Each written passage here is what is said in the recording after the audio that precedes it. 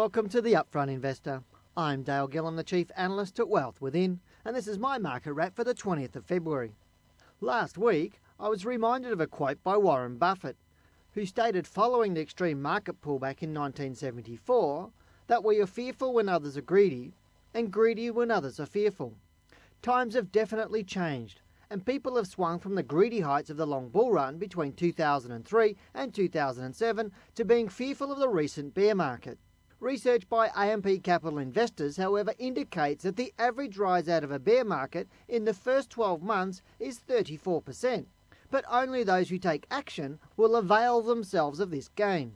If we accept that the low that occurred on the 21st of November 2008 is the end of the current bear market in Australia, then probability suggests that investors who follow Buffett's wise words should be well rewarded. Sadly, however, most investors will sit on their hands and do nothing rather than avail themselves of the opportunity, and in so doing will potentially see their portfolios continue to underperform for quite some time. In my opinion, it will be the investors who educate themselves and who take an active approach to the share market investments that will be profitable in the next 1 to 2 years. So what can we expect in the market?